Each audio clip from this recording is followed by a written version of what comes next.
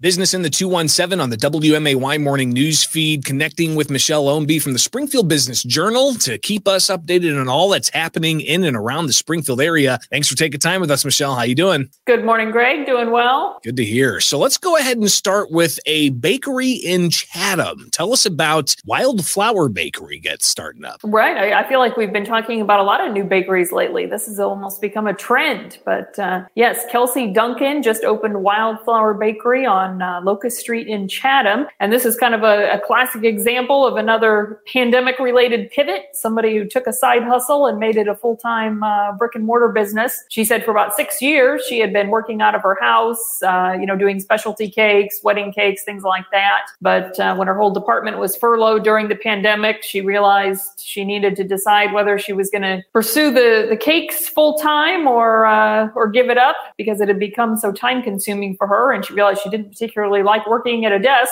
So now she purchased a building, has renovated it, and opened her bakery last month. So good for her. You know, it's very inspiring to hear of people changing career choice, chasing a passion, and making it happen. So good to hear about Kelsey and Wildflower Bakery in Chatham. Onto another issue we've talked about before, relocations and new buildings being purchased by this company or that company. American Ambulance looking to relocate. Tell us where these first responders are going to be. Right. And you may recall just a month or two ago, we talked about their competitor, Medics First, purchasing the old Shop and Save there on North Grand. Well, now America Ambulance has purchased the former Tom Lang distribution building on Apple Orchard Road. That's in the Park South area. They actually bought the building last year, but they've been doing some renovations and they also added a garage to it. So they currently have a location there at 5th and Cedar. It's a house that's been turned into a commercial space, and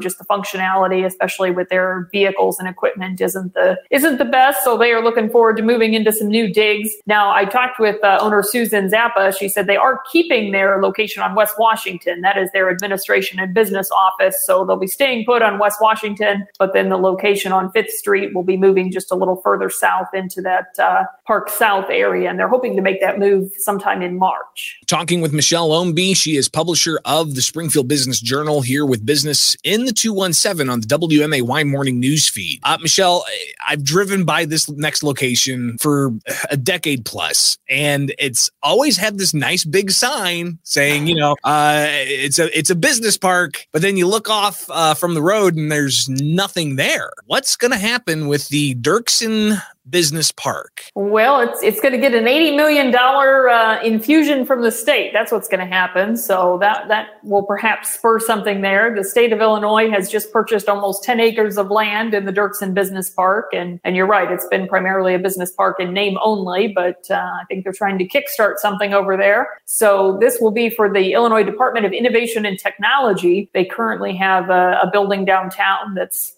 I think over 30 years old, and they're looking to consolidate around 300 employees from various different offices and departments into one space. So no word yet as far as the time frame for construction, but as I said, it will be an $80 million project. That money's already allocated through the Rebuild Illinois program, so the funding is there. They've got an architect, presumably are working on plans and all that, and that will definitely change the shape of that area a bit. Well, and I think not just change the shape, but it could also act as an anchor of sorts to spur on even more development in that business park. So we'll be watching that closely for DoIT. That's the Department of Innovation and Technology, with a sizable investment there at the Dirksen Business Park, just off of Dirksen Parkway. Michelle, before we talk about this next thing, let's tell people how they can get the latest from the Springfield Business Journal with BizBytes and more. Sure. You can get on springfieldbusinessjournal.com and sign up for BizBytes. That's the weekly newsletter, and it's free of charge. So it just gives you kind of a quick overview of what's happening in the business community. And of course, if you want to get the print edition with the more in-depth articles and information, you can also sign up to have that delivered to your home or office. And I imagine the website's also where you may be able to sound off on this next issue. Absolutely. If you would like to nominate someone for Women of Influence, we are now taking nominations through March 11th for that. And just to clarify, we've been doing this program for a number of years now in partnership with Security Bank.